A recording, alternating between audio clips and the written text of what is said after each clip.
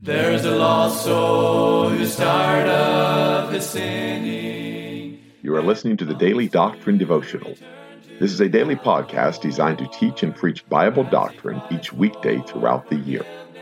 This is Evangelist Tim McVeigh asking you to please let others know about this podcast so that they can subscribe or tune in each weekday.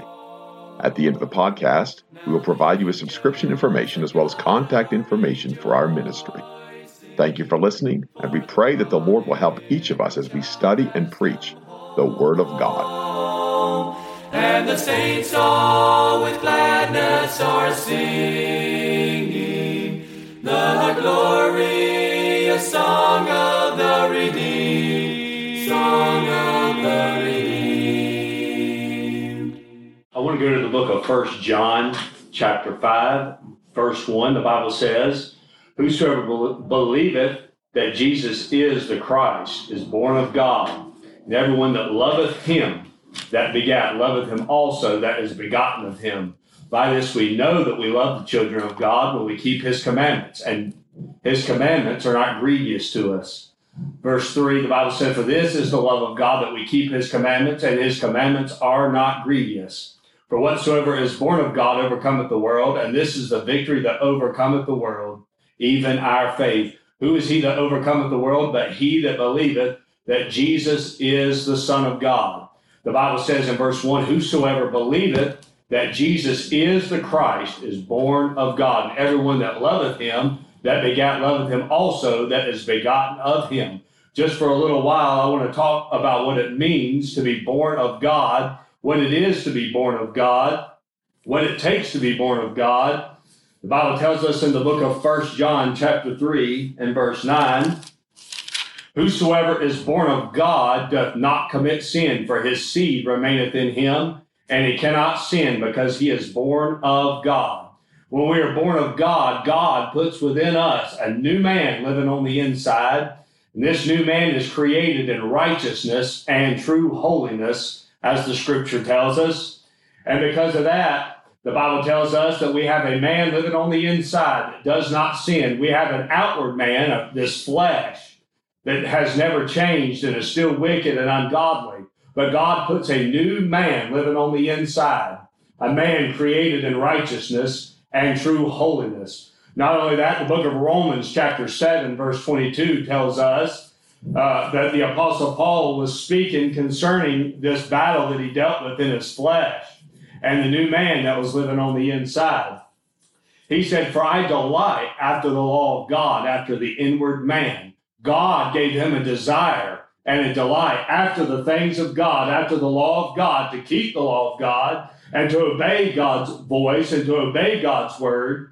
And that is what God did on the inside of the Apostle Paul, but God does that on the inside of every person that's born of God. Our flesh desires sin, but God puts a person on the inside that desires the law of God and delights in the law of God and delights in truth. 1 Corinthians 5:17, the Bible says, "Therefore, if any man be in Christ, he is a new creature. Behold, old things are passed away, and all things are become new." When you're born again, God makes you a new creature. He said, all things are passed away, and behold, all things are become new. In the book of John, chapter 3, Jesus Christ is talking to Nicodemus, a ruler of the Jews, and he tells Nicodemus that he has to be born again. He said, "Verily, verily, I say unto thee, except a man be born of the water," that's your natural birth, "and except a man be born of the water and of the Spirit," that's a spiritual birth, "he cannot see the kingdom of God. For that which is born of the flesh is flesh, and that which is born of the Spirit is spirit. Marvel not that I say unto thee, you must be born again." In the day that we live in, people try to take religious activities, and they try to make themselves clean in the sight of God by trying to fix up the outward. But God wants to take the inward parts of man and make a new person on the inside, make him a new creature on the inside, and that will resonate with your outward man, and it'll change you not only inwardly, but it'll change you outwardly. And that's the work that God does within the heart of man. What does it take to be born of God? He said here in 1 John 5, he said, "Whosoever believeth that Jesus is the Christ is born of God. If you believe that Jesus Christ is the Son of God, then you are born of God. Not only that, in verse 4 of 1 John 5, verse 4, the Bible said, "For whatsoever is born of God overcometh the world, and this is the victory that overcometh the world, even our faith." Who is he that overcometh the world? But he that believeth that Jesus is the Son of God. I want to say thank God that I believe that Jesus Christ is the Son of God. You go down through the pages of time and the pages of the Word of God, and you look at men that believe that he was the Son of God. Simeon was in the temple, and Mary and Joseph brought Jesus into the temple, and the Holy Ghost had spoken to Simeon and told him before his death he would see the Son of God. And whenever he looked upon the face of Jesus Christ just as a babe, he said, "Mine eyes have seen the salvation of the Lord." The Bible tells us, "Whosoever believeth that Jesus is the Son of God is born of God." Not only that, but there was a woman that was at the well, that came to the well where Jesus was one day when Jesus went through Samaria. And Jesus began to speak with this woman at the well, and he immediately confronted her on the matter of her sin. He said, "You have 5 husbands, and the one that you're living with now is not your husband." And she left that meeting with Jesus Christ, and she went to her city and said, "Come and see a man that told me all things that ever I did. Is not this the Christ?" What she was doing was testifying that she believed that this man that she saw at the well, that told her of her sin and cleansed her of her sin, was the Son of God, was the Christ. And when she did that, she was born of God. Not only that, but she told the people in that community, and they went and saw Jesus for themselves. They said, "Well, we went to see him for ourselves because what you said, but we believed him not because of what you said, but because we've witnessed him and we've seen him for ourselves, that he indeed is the Christ." And ladies and gentlemen, they believed that Jesus Christ was the Son of God. They were born of God. Not only that, John the Baptist was standing by the river of Jordan. And while John the Baptist was standing by the river Jordan, baptizing men and women, Jesus Christ made an appearance, and he said to the crowd that was standing by, "Behold the Lamb of God, which taketh away the sin of the world." Who is the Lamb of God? It was the Son of God. It was the Christ, the Son of the living God. Not only that, but Peter one day was with Jesus Christ, and he said, Jesus said to Peter and the disciples, "Whom do men say that I, the Son of Man, am?" He said, "Some say that you're Elijah, one of the prophets, Jeremiah, Isaiah, or one of those men, John the Baptist." But he said, "But whom say ye that I am?" And Peter spoke up and he said, "Thou art the Christ, the Son of the living God." And when he said that, he was testifying of the reality that he was born of God. Why? Because he believed that Jesus Christ was the Son of God. Not only that, but there was a Roman centurion that pierced into the side of the Lord Jesus Christ, and men standing by the cross of Calvary whenever Jesus died, and as the lightning crashed in the sky, as the thunder roared, and the sky turned dark, and the rocks rent, and the earth shook, and Jesus was there in their presence on the cross, those Roman men said, "Behold, surely this was the Son of God." And to make a statement like that, to claim that he was the Son of God, was evidence that these men believed and they were born of God. And you can go down through the pages of history and the pages of time through the Word of God and find men that believe that Jesus Christ was the Son of God. And I want to say thank God that he is the Son of God. I know that he's the Son of God, and the Holy Ghost in me bears witness that he's the Son of God. I wasn't at Calvary, and I didn't see Jesus Christ die on the cross, but there is one living on the inside that, ladies and gentlemen, lives and dwells within every believer that was at Calvary, and he testifies of the reality that Jesus Christ was on the cross. Jesus Christ did resurrect from the grave, and he testifies to the reality that I am born of God and that Jesus is the Son of God. Well, do you know not only that, but there is an evidence that you are born of God. You'll find it in this passage of Scripture, 1 John 5, 1 and 2. "Whosoever believeth that Jesus is the Christ is born of God, and everyone that loveth him that begat." That's talking about God.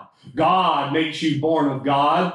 The Bible said that not of the will of man nor the will of the flesh, but the will of God. God is the one that does the begetting. Salvation is of the Lord. He that loveth him that begat loveth him also that is begotten of him. When you're born of God, you will love the brethren. You will love those that are begotten of him. That is an evidence that you have been born of God. We not only love him that born us again, but we love those that are born again. And if you look in the Word of God, you turn to the book of Philippians chapter 2, the Bible tells us this. It gives us a good example of what it is to love the brethren. It gives us a good example of what it is to love the people around you.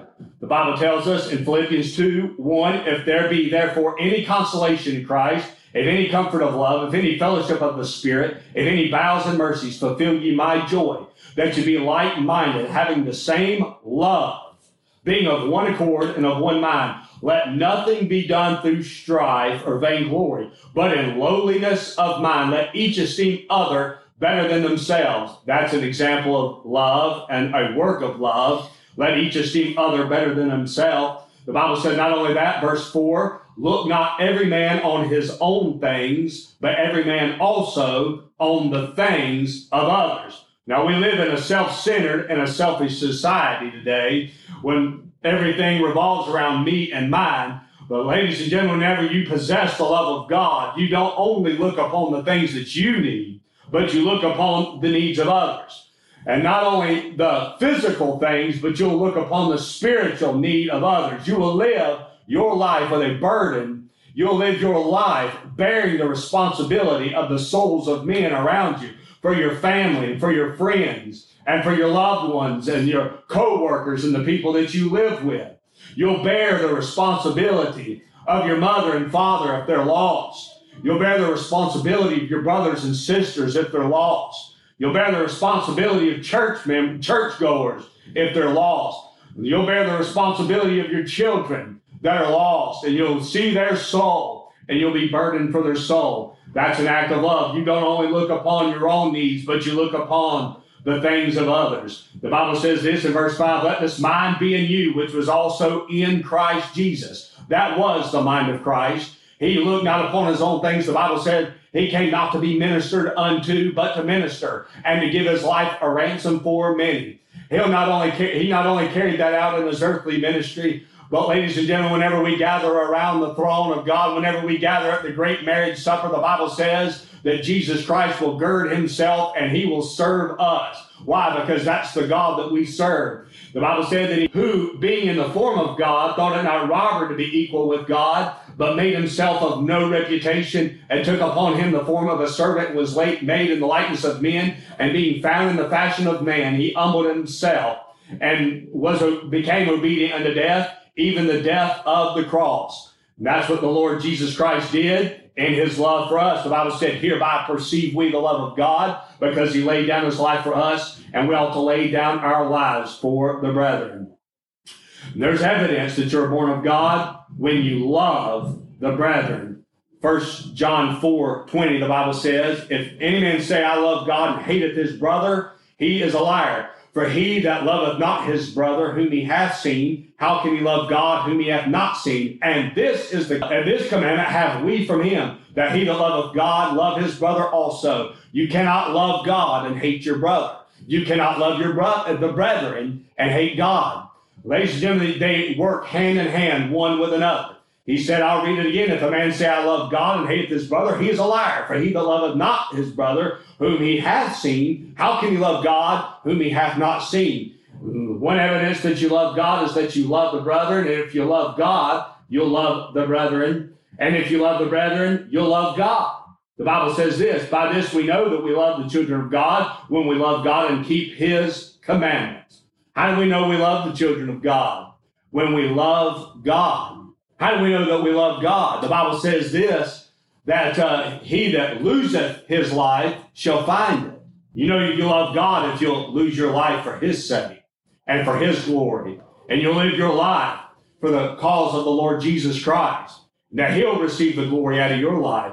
That's how you know that you love God. You live your life for his purpose. Not only that, you know that you love the children of God when you keep his commandments. All the law and the prophets hang upon two commandments, that you love God with all of your heart and you love your neighbor as yourself.